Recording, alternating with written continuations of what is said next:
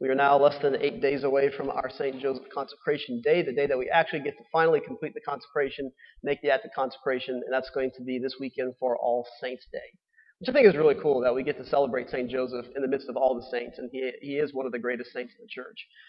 So with that coming up, today is day 27 of the consecration. The title in the book is St. Joseph, the Pillar of Families. Now, it doesn't talk about this so much in the book, but I think of the image of a pillar, and you think of a pillar from an architectural standpoint. What do pillars do? Pillars hold things up. You think of like the magnificent cathedrals around the world, and most of them have these large pillars. I think especially of like churches like St. Joseph Co-Cathedral or St. Francis de Sales in Homa that have these massive pillars in the church that hold the entire structure up. And if it's not for these pillars, the whole thing collapses. All right?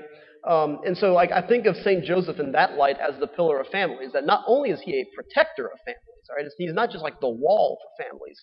He's the pillar that even if you have walls, the walls will not stand up if you don't have pillars, if you don't have those interior support structures that hold the thing up from the inside.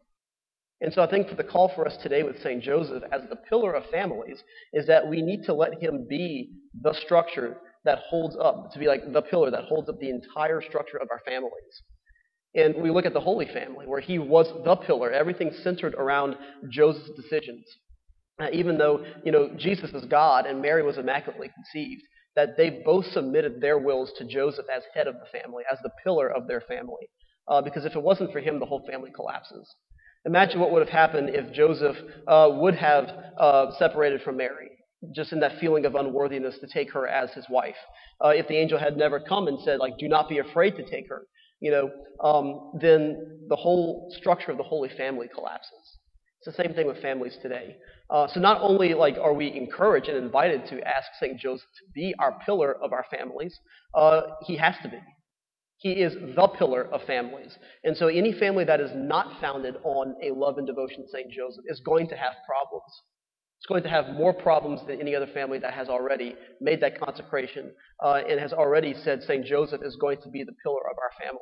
Just as he supported the Holy Family and kept them alive, kept them protected, St. Joseph has to do the same thing for us.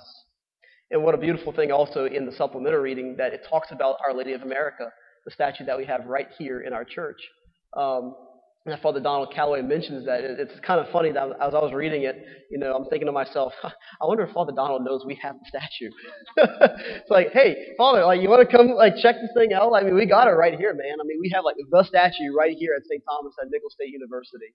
Why? Because Our Lady also wants to support St. Joseph in being the pillar of families. And notice that what's Mary holding in her hand in that statue? She's holding a lily. All right. Normally we think of Mary and the flowers associated with Mary as the rose. But she's holding the lily. Why? Because she holds St. Joseph very close to her heart, and the lily symbolizes St. Joseph. And so what a beautiful way that as, we hear about St. Joseph as the pillar of families, that Mary supports Joseph in a way and you look at some pillars too, they have other supports that help hold the pillar up. And so Mary, in a way, is an extra support to Joseph to be the pillar of families and to be the patron and protector of the church throughout the world. And so with that today we pray, St. Joseph, pillar of families, pray for us.